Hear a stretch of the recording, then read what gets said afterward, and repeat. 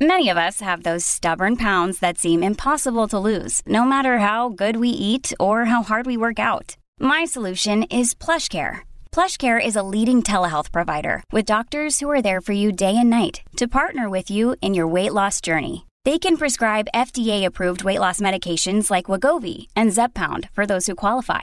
Plus, they accept most insurance plans. To get started, visit plushcare.com/weightloss. That's plushcare.com/weightloss.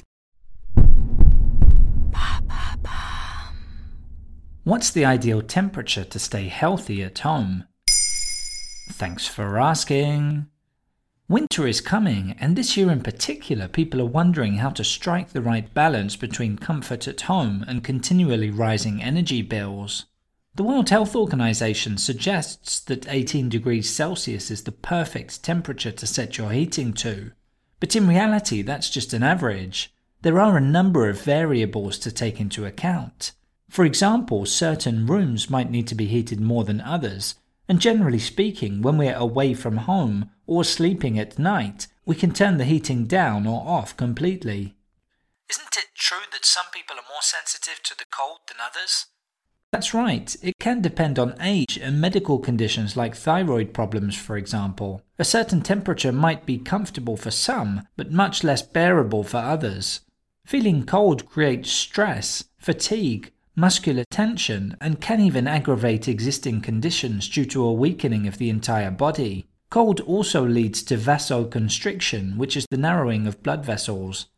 That means there's less blood going into the skin and mucous membranes. The less irrigated they are, the less white blood cells, making us more vulnerable to infections. Which rooms need to be heated more than others then? Mainly the living room at around 18 to 19 degrees, and also bedrooms for children and vulnerable adults. A baby's bedroom can go up to 21 degrees. But if it gets to the same temperature in an adult's bedroom, it may disturb their sleep, which is why 16 degrees is generally recommended. Indeed, experts in the field say that a drop in temperature helps us fall asleep. It gets our body in the right condition, stimulating the process which sees our body temperature drop, controlled by the hypothalamus in the brain. What should you do if your home is humid? Humidity can be a real problem because it accentuates feelings of cold. With humidity, dry air simply lacks the capacity to retain warmth efficiently, no matter how much you pump into your home. To give a concrete example, if room temperature is 20 degrees, but your interior wall is at 14 degrees, it will feel like it's only 17. If the wall is at 19, it feels like 19.5, and so on.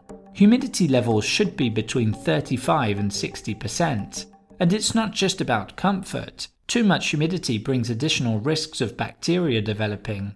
At the other end of the scale, air that is too dry can lead to feelings of dryness in the respiratory tract, which isn't recommended either, in particular for mucus and the bronchial tubes. It's important to remember to air your rooms for 10 to 20 minutes each day, in particular if your home is humid. That limits interior air pollution and protects you from any viruses that may be present. There you have it. Now you know what the ideal temperature is to stay healthy at home. In under 3 minutes, we answer your questions and help you understand the true meaning behind the trends, concepts, and acronyms that are making headlines. Listen along and you will really know for sure.